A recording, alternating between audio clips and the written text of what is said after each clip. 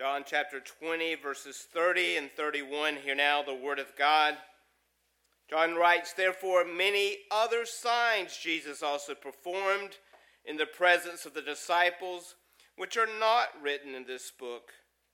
But these have been written so that you may believe that Jesus is the Christ, the Son of God, and that believing you may have life in his name." And may the Lord bless the reading and the hearing of his holy word. Let's go to him in prayer. Father, we come this morning to your word, and we ask, Lord, that you would just help us have a right and clear understanding of it, that you would speak to us and teach us your word by your Holy Spirit. And Father, that you would be with me, that I would rightly and faithfully handle it. Father, be with all those who are gathered here today, that they would hear your word, that it would sink into their ears and seep into their hearts and bring forth much fruit to the glory of your name. I ask all of this in Jesus Christ's name. Amen. Well, I've been at Brighton. You've been catching sort of the little snippets here and there, but at Brighton I've been pretty much going through John's gospel for the last year. Not all of it, but looking at various portions of it. For example, we've looked at the prologue, the introduction to John. We spent several weeks there. And then we've looked at the various I am statements of John, 7 of those in John's gospel, and also the 7 signs of John. And as we at Brighton have spent that time in the last year in John's gospel, one of the things we've seen is the importance of signs. Whether we like signs or not, whether we like to read them or not, they are often very important, and we don't want to ignore them. So if you're going along, particularly on an unfamiliar stretch of road, and you see a sign that tells you to slow down because there's construction, or there's a detour, or there's a curve ahead, it would do you well to pay attention to those signs. I know when many years ago, when I was still living in Georgia, I lived near a convenience store, and one night I could not sleep. I knew it was a 24-hour convenience store, so I decided I would walk over and get a snack or something, and it had those sliding doors in the front, and it had a sign on the door, which I did not pay attention to, and promptly walked into the door, flush in the face, because the sign had said, "Door locked, please use side door after 11 p.m. I did not pay attention to the sign, and I bore the consequences. But John here writes about signs, and he says the signs in this gospel that he writes about, that of course are not that kind of sign, but he is typically using those for a miraculous sign, a work of power by the Lord Jesus Christ. And so we would do well to pay close attention to them as well. The Apostle Peter writes in 2 Peter 1:19, and he's writing about the importance of the Word of God here. He says, "So we have the prophetic word made more sure, to which you would do well to pay attention to as a lamp shining in the darkness." And so we would likewise do well to pay attention to these miraculous signs which have been recorded for us in John's word. And that first half of John's gospel is often referred to, the first 11 chapters referred to as the book of signs, because of those 7 miraculous signs there. In John 2, we have Jesus converting water into wine at the wedding feast of Cana. In John 4, he heals a nobleman's son from a distance. In John chapter 5, he heals a paralytic at the pool of Bethesda. In John 6, we have 2 of these signs, the feeding of the 5,000 and walking on water. In John chapter 9, he heals a man who had been blind from birth. And then John chapter 11, the raising of Lazarus from the dead.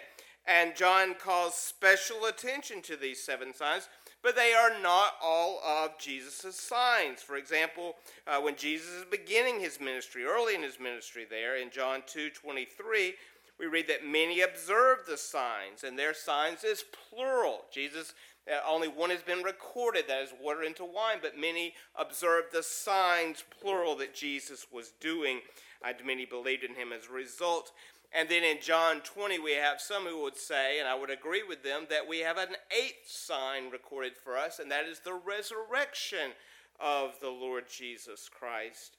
And now in John 20, verse 31, John says Jesus performed many other signs which are not recorded. So we can't overlook the signs, but the signs are not the main purpose. They are not the main thing in John's gospel. And the illustration always uses that signs are never the main thing. They always point to the greater reality. So I remember in 2004, the first time I ever came to a meeting of Mississippi Valley Presbytery. It was here at this church. It was at Salem, and that was back in the day before you had GPSs, or at least they were not a common thing. And so that was back when you would print out your directions. Remember printing them out on MapQuest and several pages. That's how I found Salem. It showed me the direction to Salem, and I knew that I had gotten to the right place because I saw the sign outside, and it told me I was there, but the sign was not the most important thing. It was simply what directed me to the important thing, which was the meeting being held in this very sanctuary. And Jesus is the most important thing, the most important one in our passage this morning. All the signs point to him. All the scriptures point to him. And so knowing and understanding the gospel of Jesus Christ, that is the important thing. Knowing who Jesus is and what he has done for our salvation. And so with that in mind, I want us to structure this sermon around signs of Jesus. But here, I want us to look at these as written phrases which are found in our two verses in our passage this morning. I'm going to call these signs. Think of them as written on a poster board or something for you to pay attention to. 5 of these I want us to look at this morning. And the first one is the one that we are the most apt to overlook. And that's the first word we see, therefore. Now, I'm reading from the New American Standard. If you have the English Standard Version, it says now. If you have the King James, it says and. But we tend to overlook those connection words in Scripture because they don't always seem very important. And in the Greek, this is a very simple word, a very short word, 3 letters, we would say. But it's a word that expresses consequences. It's because this has happened, this is the result. That's what John is telling us. And therefore is a good translation because it helps us to see how this verse is connected to what happens just prior to this.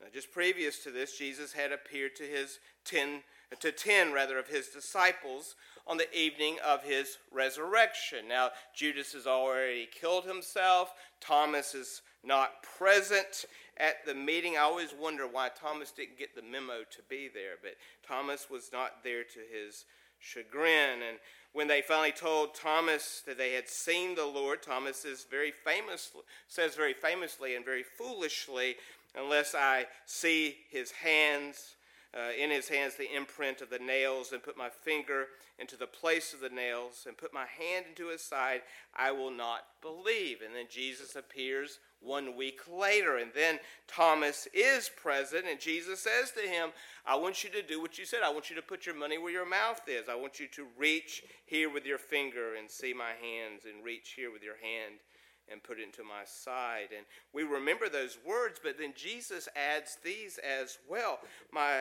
He says, do not be unbelieving, but believing. And that's where Thomas responds this time, not with a foolish statement, but with faith. He says, my Lord and my God.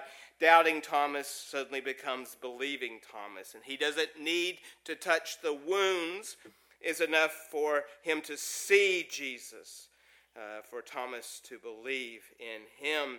And here's the important verse to note what the connection is. In verse 29, Jesus says to him, because you have seen me, have you believed? Blessed are those who did not see and yet believe. Now, Jesus appeared to many after his resurrection. In 1 Corinthians 15, Paul talks about all these different people that Jesus appeared to. He appeared to, for example, Peter and to the disciples. At least on one occasion, he appeared to more than 500 at one time. But not everyone who heard the gospel of Jesus Christ saw the Lord Jesus Christ resurrected. Not everyone was an eyewitness to this resurrection of Jesus. And those who are not eyewitnesses, who did not see these things firsthand, but still believed, Jesus says they are blessed. And therefore, this is why John is writing this gospel. He's recording these events, these miracles, these teachings of Jesus, so that others will believe, so that you will believe in the Lord Jesus Christ. The second sign that we want to look at from our passage this morning is the one that is in the word performed. Think of the word performed on its sign. Jesus performed these signs in the presence of his disciples. Now, these signs help to strengthen the faith of the disciples.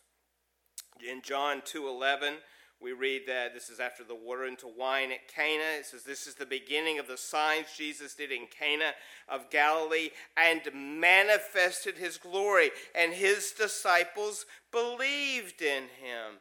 And then later in John chapter 2, Jesus goes to Jerusalem. He cleans out the temple. He chases away the money changers. And the Jews come to him and they ask him for a sign. They say to him, what sign do you show us as to your authority for doing these things? And Jesus answered them, destroy this temple, and in 3 days I will raise it up. Now Jesus is referring to his body when he says this. He's referring to the resurrection. If you put me to death, I will rise again on the third day.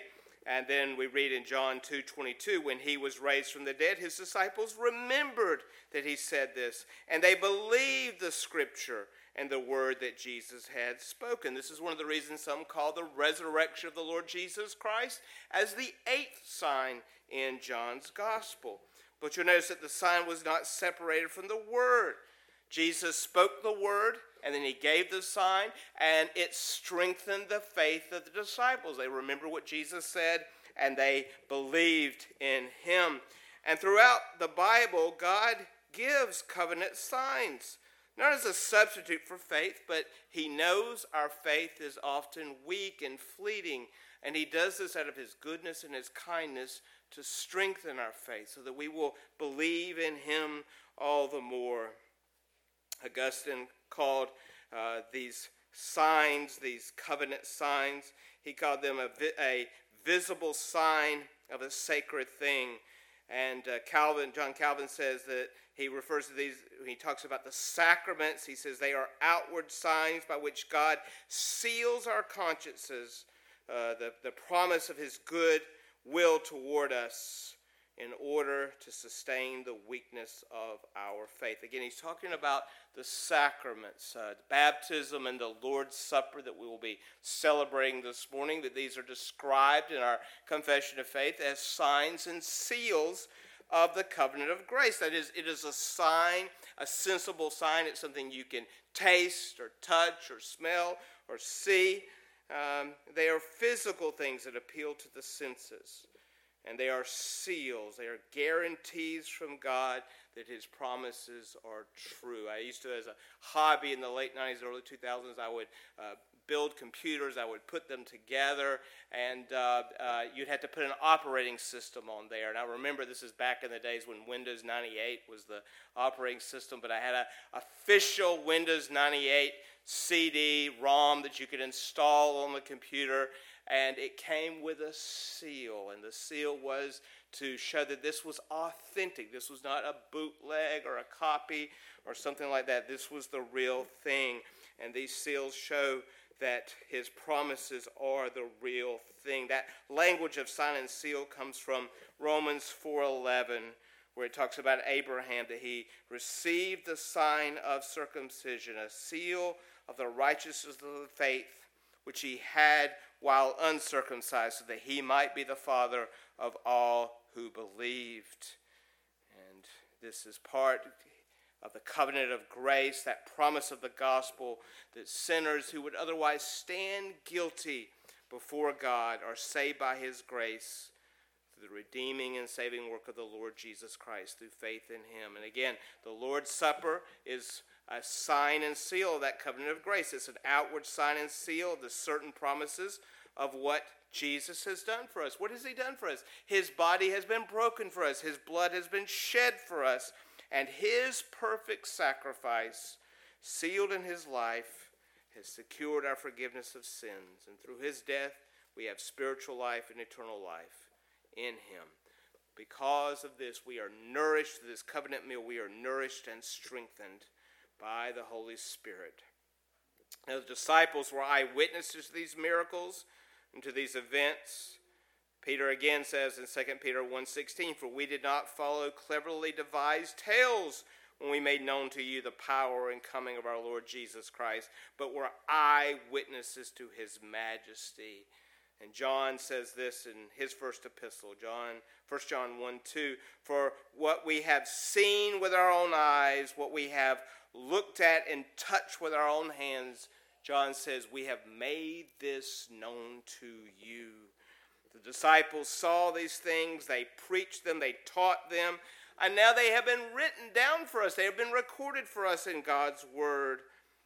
We are a generation that so easily believes anything that we see on a television screen or perhaps written down somewhere. I saw it on the internet, so it must be true. But dear friends, this is God's Word which has been given to us. It is his breathed out word. It has been recorded by faithful eyewitnesses. And so we must believe it. And there is great blessing in believing it. And that's the third sign that we want to look at from our passage, that word believe. Verse 31, "These have been written so that you may believe." And this is a major theme in John's gospel. It was written so that you might believe in Jesus Christ. And we see that theme of belief is woven throughout John's gospel. John 1:12, "For as many as received him, to them he gave the right to become children of God, even to those who believe in his name." Or John 6:40, "For this is the will of my Father," Jesus says, "that everyone who beholds the Son and believes in him will have eternal life, and I myself will raise him up on the last day." Jesus says, you probably remember this one best of all, John 14:1, "Let not your heart be troubled. You believe in God." Jesus says, "Believe also in me." And in John's gospel, there are many who see the signs and miracles of Jesus, but they don't believe. They don't have true faith. At least at that time, they don't have true faith. And so in John 3, Nicodemus, the Pharisee, comes to Jesus. He's seen the signs. He seems to be saying the right words, but he does not understand. He does not understand these spiritual things.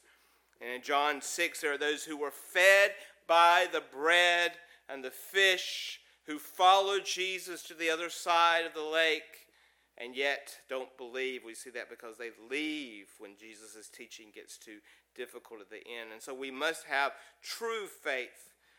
The Shorter Catechism says this in question 86. "What is faith in Jesus Christ? Faith in Jesus Christ is a saving grace whereby we receive and rest upon him alone for salvation, as he has offered to us in the gospel." And so faith is more than simply an intellectual understanding. It's more than simply a passive observance of certain things. I'm sure many of you watched college football games yesterday, and you were being passive observers of that. That is not true faith. You may have had true faith your team would win, but that is not the kind of faith we are talking about here. The true faith that John is talking about and Jesus is talking about is a letting go of dependence on ourselves. We are no longer resting on the things of this world, but we are depending solely on the Lord Jesus Christ and his saving work. We are resting in him alone as our Savior and our Redeemer. It is like John Newton's hymn famously says, "Nothing in my hand I bring, simply to thy cross I cling." The Puritan John Flavel says this. He says, "What is the true character or description of a believer?"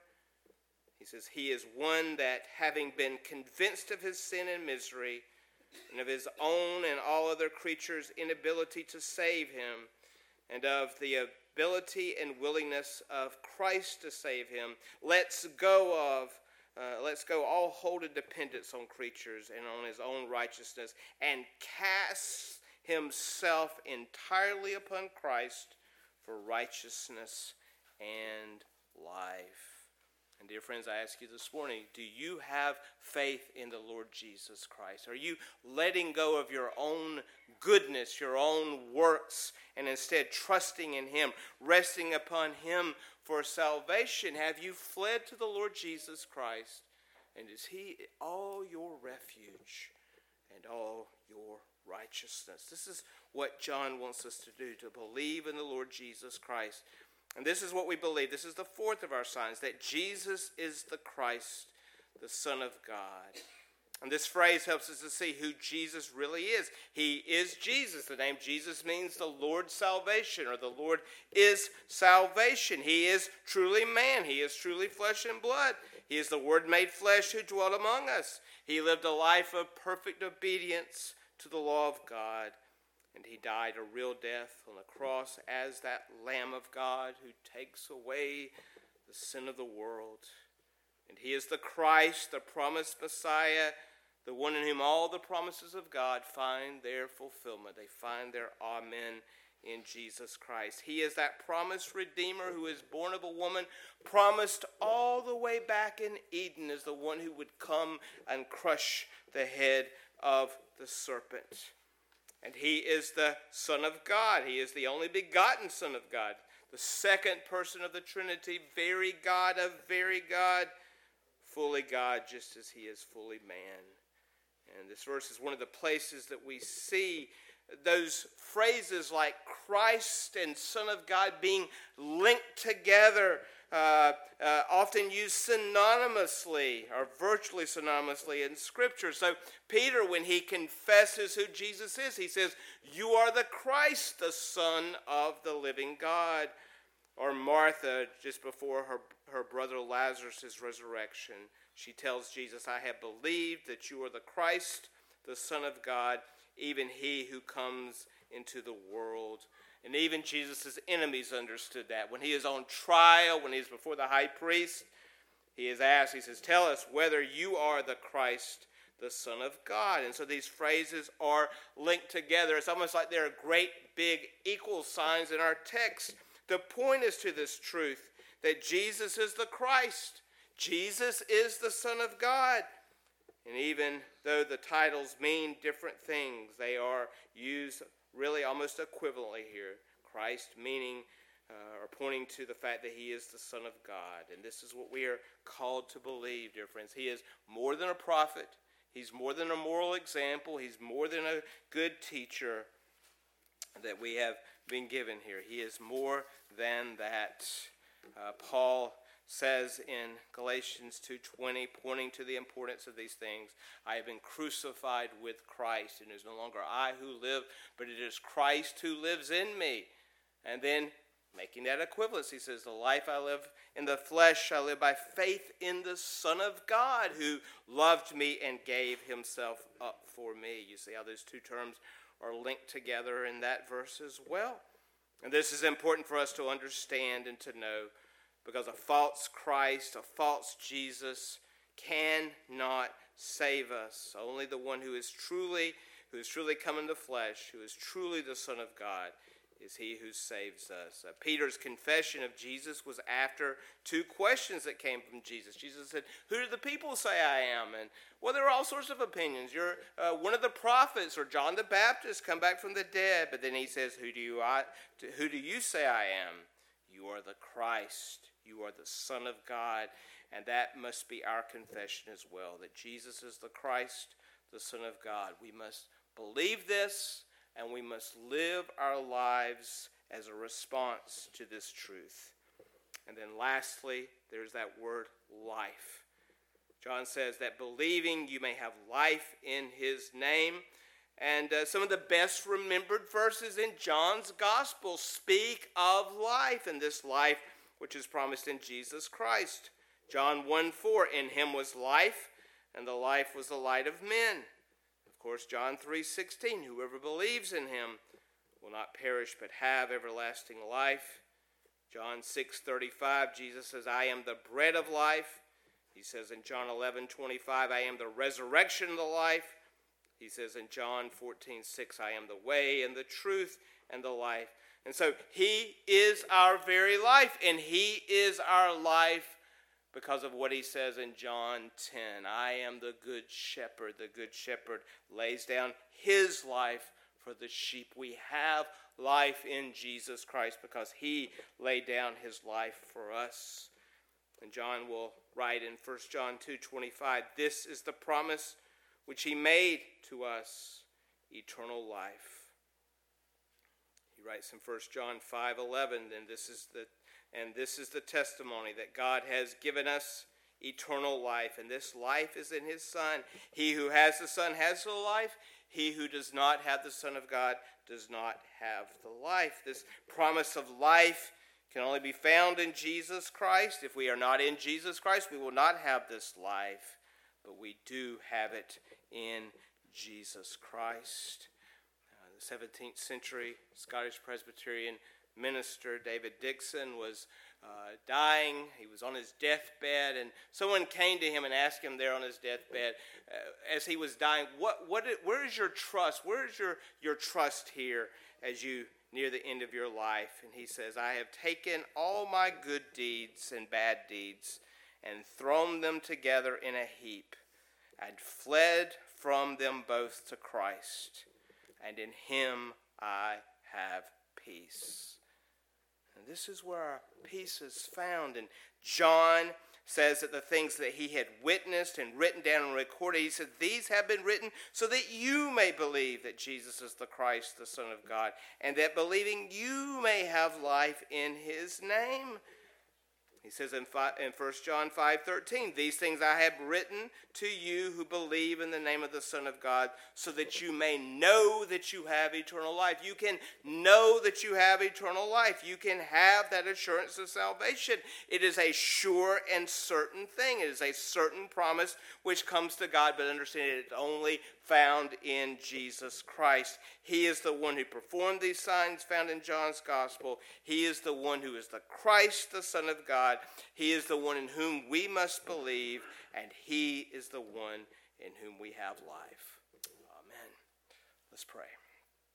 Father, we come this morning and ask that this word which you have given to us, these words of your faithful apostle John, which point to the Lord Jesus Christ, that we would see these words and believe and have life in his name. And Father, we ask that you would help us to know these truths as we prepare to come to the table at this time. We ask all of this in Jesus Christ's name. Amen.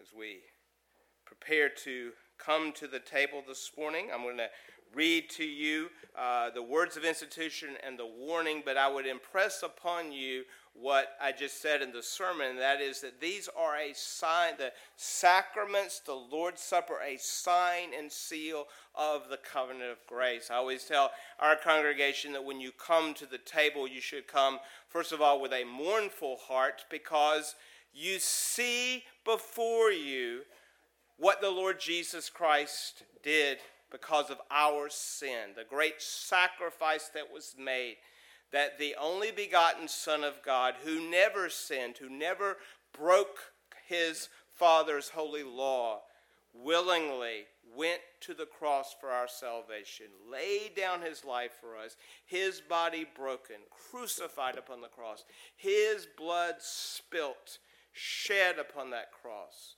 And the promise to us is that his blood cleanses us from all unrighteousness. It washes away our sins. Rosemary played that I think during the offertory. What can wash away my sins? Nothing but the blood of Jesus. And so when you come to the Lord's table, don't come to it, don't be a passive observer. You're not watching a football game. You're not watching a news broadcast. You're coming and you're participating. You're communing with one another as the body of the Lord Jesus Christ, but you're also communing with the Savior. You're coming with repentant hearts. You're coming with hearts that sorrow over your sins, but you're also coming with hearts of faith that trust in the Lord Jesus for the forgiveness of sins. And so you come to the Lord's table with sorrowful hearts because of your sins. You leave with hearts that rejoice because you know that Jesus has done what you never could do. He has paid that perfect price for our sins, and in him may your faith be strengthened, that your sins are forgiven. They are paid in full by the Lord Jesus Christ. I'm going to read from 1 Corinthians 11, the words of institution followed by the warning to examine ourselves. Paul says, "For I received from the Lord that which I also delivered to you, that the Lord Jesus, in the night in which he was betrayed, took bread, and when he had given thanks, he broke it and said, 'This is my body, which is for you. Do this in remembrance of me.' In the same way he took the cup also after supper, saying, 'This cup is the new covenant in my blood. Do this as often as you drink it in remembrance of me. For as often as you eat the bread and drink the cup, you proclaim the Lord's death until he comes.